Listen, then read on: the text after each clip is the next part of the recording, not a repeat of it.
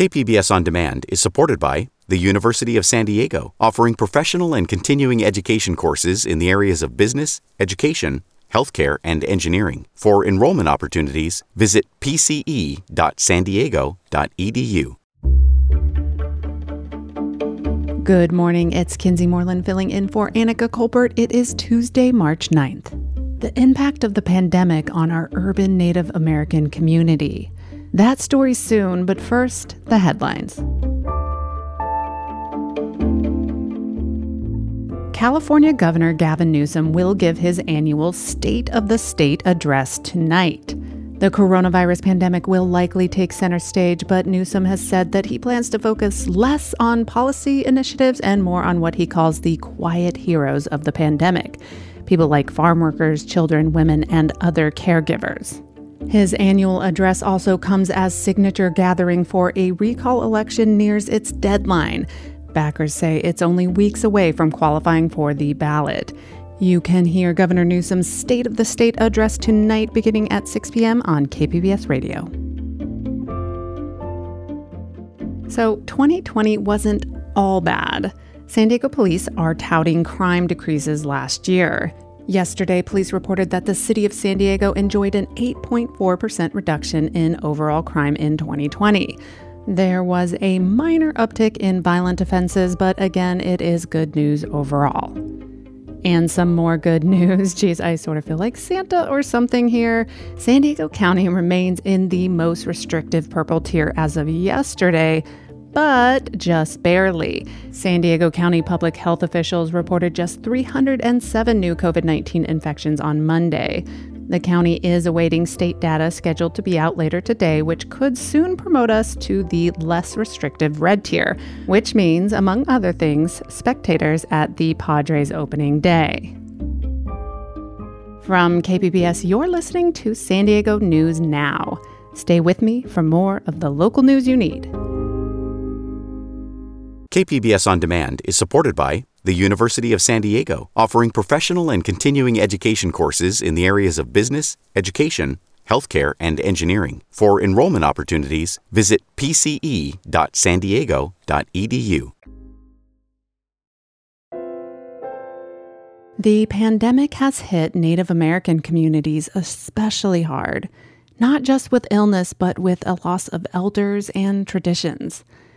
KPBS's Maya Trabolsi recently visited a local health center that serves the local urban Native American community to find out more.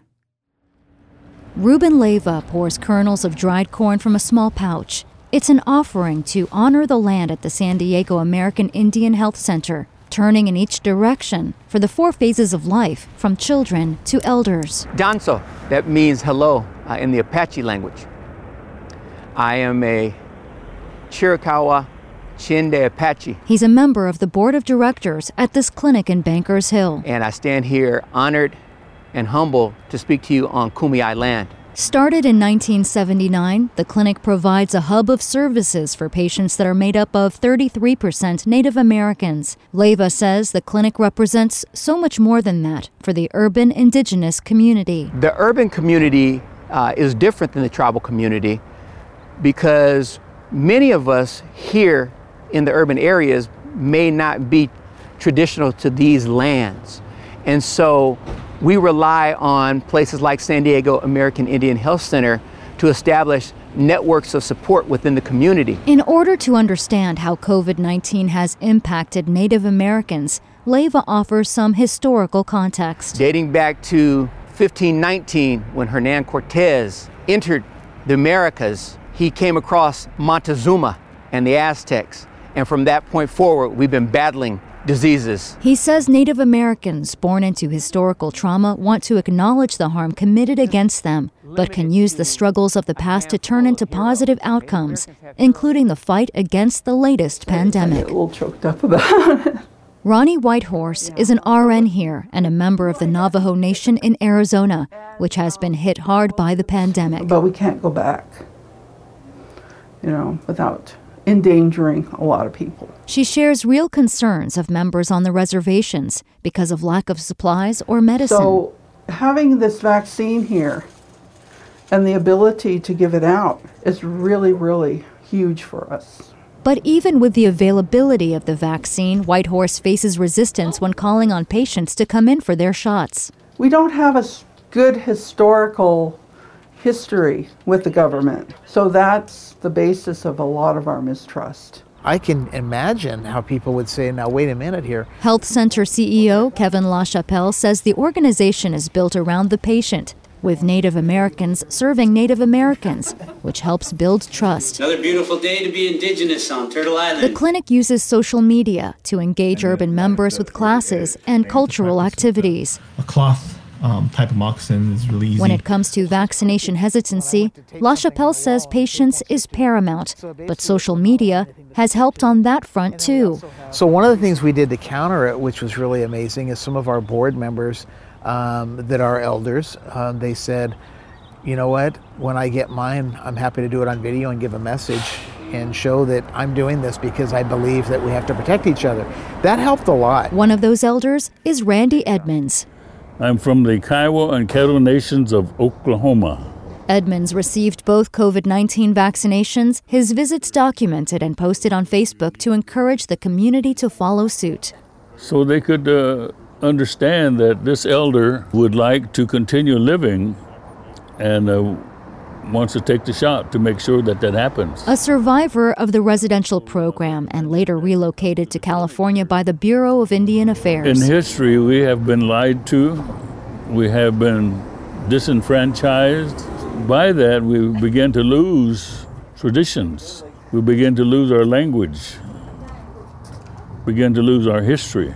Losing history is something this tight-knit community faces again, this time as a side effect of the pandemic. Edmonds, a celebrated gourd dancer, sits beneath a colorful mural created of his image in traditional regalia, a reminder of the pre-pandemic days of singing, dancing, and socializing at powwows. And that's how we stay together as Indian people. We don't have a community like the African Americans do, the Hispanics, the Asians. You know, they all have their little communities where they live.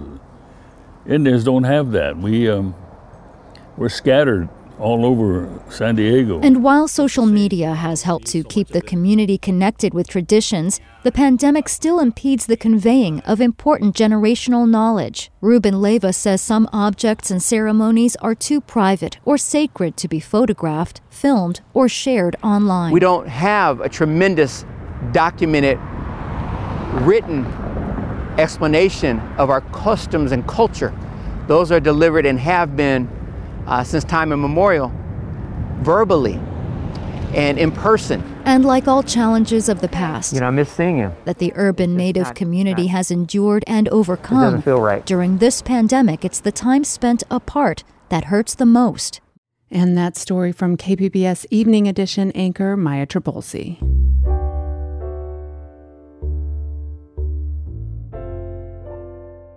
Can fully vaccinated people take off their masks or go back to normal?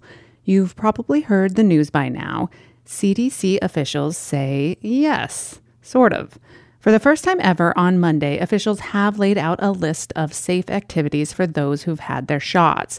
For example, they can visit with other fully vaccinated people in small groups without masks, even indoors.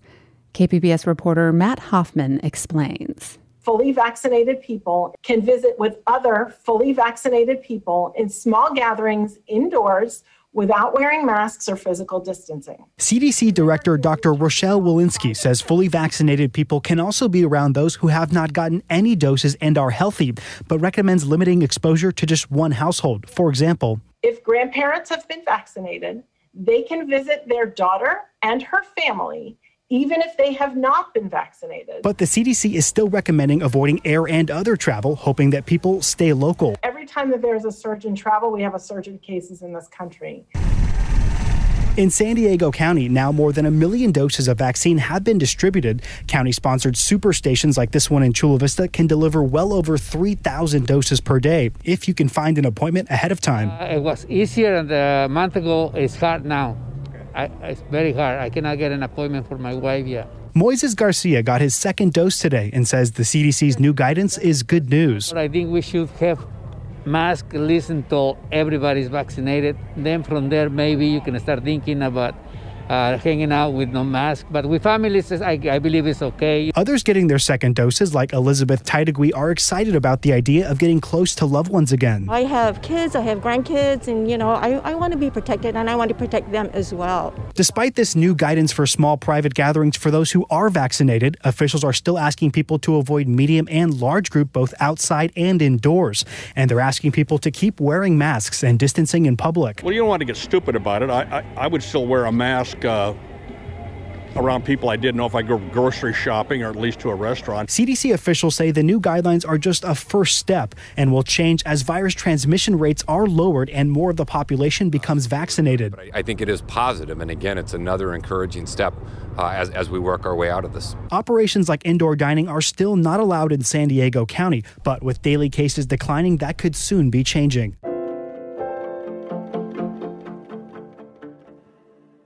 School districts in the South Bay are taking steps toward reopening for in-person instruction.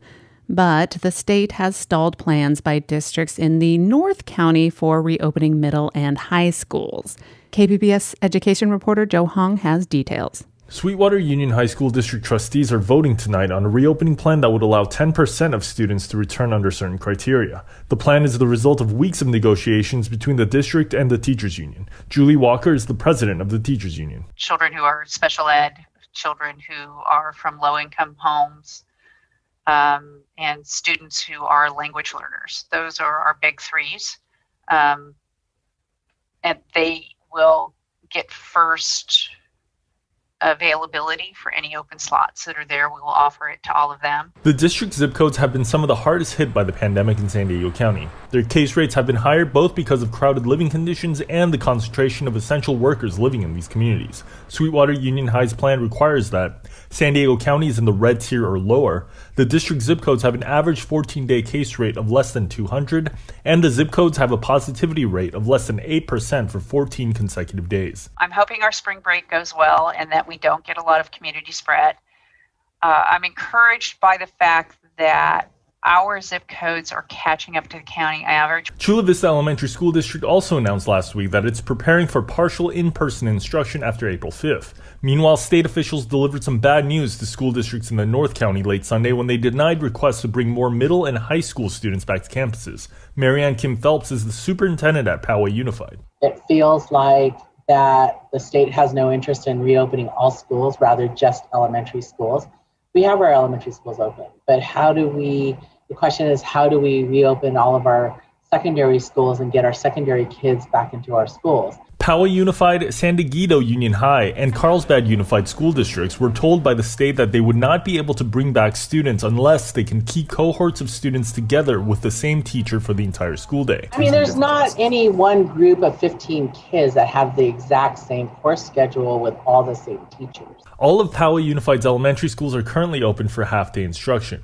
Kim Phelps said despite the setback, she remains optimistic that the county will soon enter the red tier and the district can move forward with reopening middle and high schools. So we've all heard this talk about, quote, defunding the police. But recent policy changes around policing involve finding new systems to deal with emergencies that police shouldn't have to deal with. Now, a pilot program will be expanding countywide in San Diego to improve response to calls about mental health emergencies. Supervisor Nathan Fletcher explains they're calling it the Mobile Crisis Response Team. But the team and the pilot are basically a mental health clinician, a case management, and a trained peer support specialist. And when called, the Mobile Crisis Response Team goes to that individual needing care, and the teams are trained. KPBS North County reporter Tanya Thorne has more. The Mobile Crisis Response Team program is aimed at connecting people experiencing a mental health crisis with a behavioral health expert. Supervisor Nathan Fletcher says the pilot program that launched in North County in January is having positive results. In a lot of these instances where an individual is not a danger to themselves or anyone else, in those instances it should be clinicians, not cops, who should be responding to the calls for help. when it relates to mental health or substance use disorder. Fletcher said the response team is trained to get the correct help to a person having a psychiatric crisis. Response teams are currently being deployed via the Access and Crisis Line, but the goal is to integrate the program into the 911 system. Fletcher hopes to have the program launched county-wide by midsummer. Early voting is now underway in a special election in the 79th Assembly District. KPBS reporter Max Rilvan-Nadler tells us special pandemic voting rules are still in effect. The 79th Assembly District is now vacant after Dr. Shirley Weber became the state's new Secretary of State. A month of early voting began Monday in the primary election to replace her, with 5 candidates, 4 Democrats and 1 Republican, vying for the position. Cynthia Paz, the county's interim registrar of voters, says that emergency rules put in place by the state legislature last year are still in effect for 2021. Still, because of the pandemic, we are mailing a ballot to every voter. People can drop off their ballots or vote early at the Registrar of Voters in Kearney Mesa, Monday to Friday, 8 a.m. to 5 p.m. They can also vote on Election Day, April 6th. Coming up, wildfires and the air pollution they leave in their wake. That story after a quick break.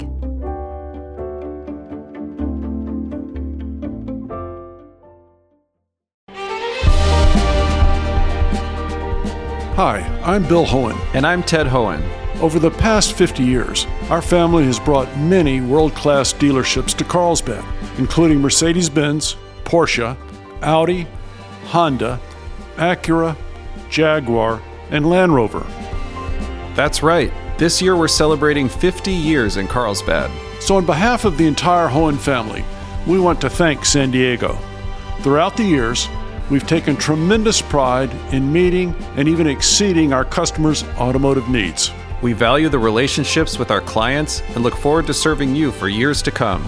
We invite you to visit one of the Hohen Carlsbad dealerships or hohenmotors.com.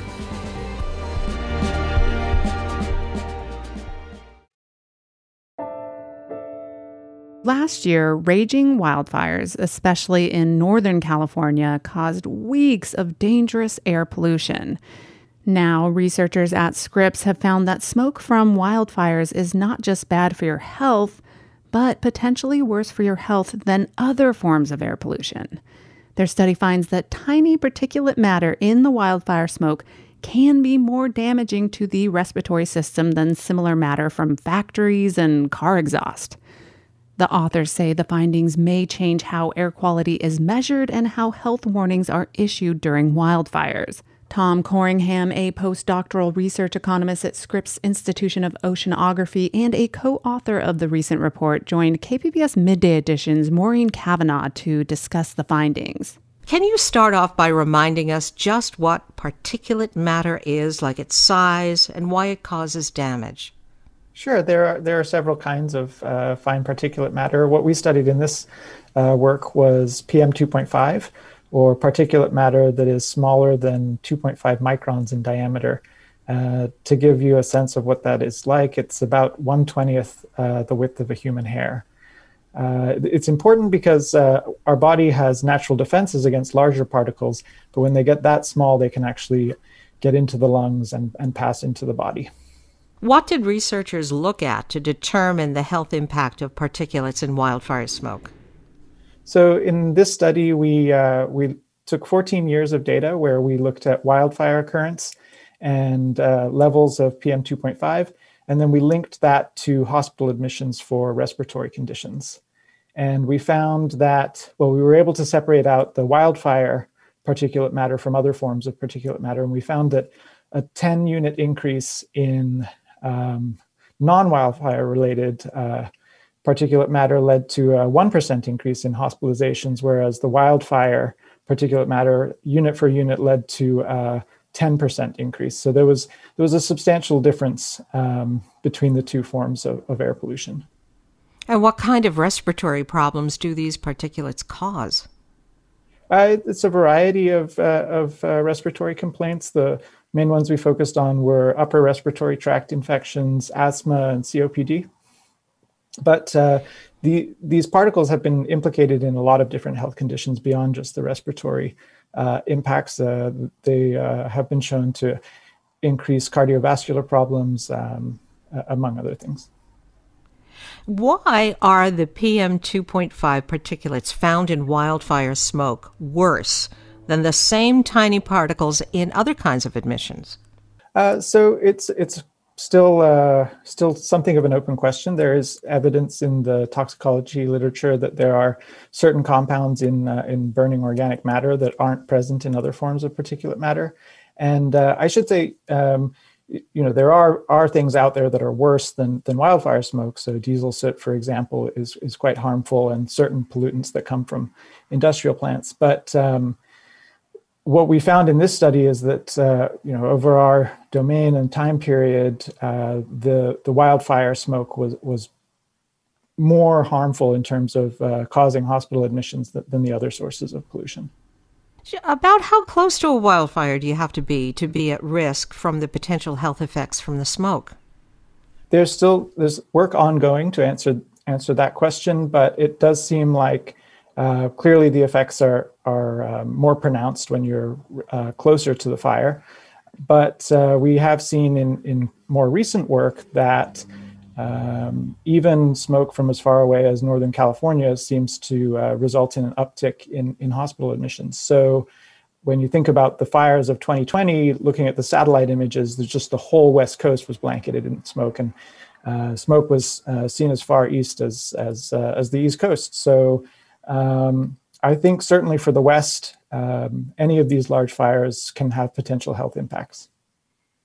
Does this possibly mean that when we're finally able to take off our COVID masks, that we may be advised to wear masks during wildfire season? Well, certainly, I think the main thing that people can do to protect themselves is stay inside if possible during these heavy smoke conditions, and definitely avoid any kind of strenuous outdoor activity. And if you're able to stay inside, it may be worth investing in improved air filtration system for your home, or buy a portable purifier. So those are the types of things that people can do ahead of the fire season and during the fire season to protect themselves. Your findings, of course, have a particular significance considering what we know about climate change and its effects on wildfires, because we're likely to be seeing more wildfires. Isn't that right? That's right. With the changing climate, we're seeing hotter and drier conditions across the western United States. And this leads to more frequent and more intense wildfires of larger area. So it's definitely something that we need to be thinking about as we move forward. And we've actually done very well with reducing pollution from other sources, but clearly the wildfires are not something that you can regulate. So it's something that we need to take seriously.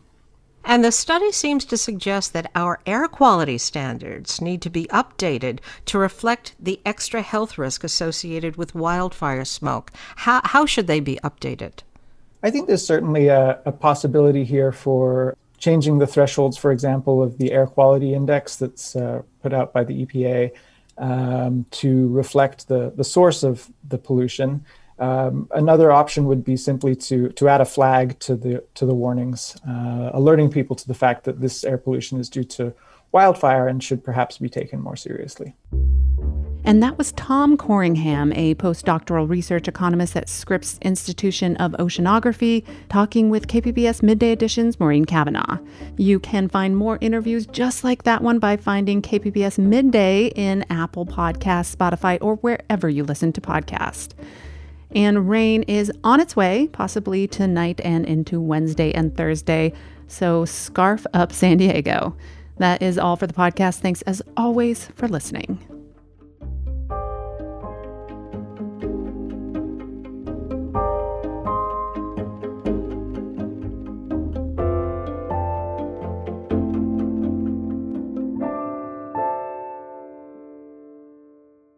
KPBS On Demand is supported by the Museum of Contemporary Art San Diego, offering visitors to the La Jolla campus special exhibitions, collection galleries, coastal vistas, seaside dining, and more. MCASD.org.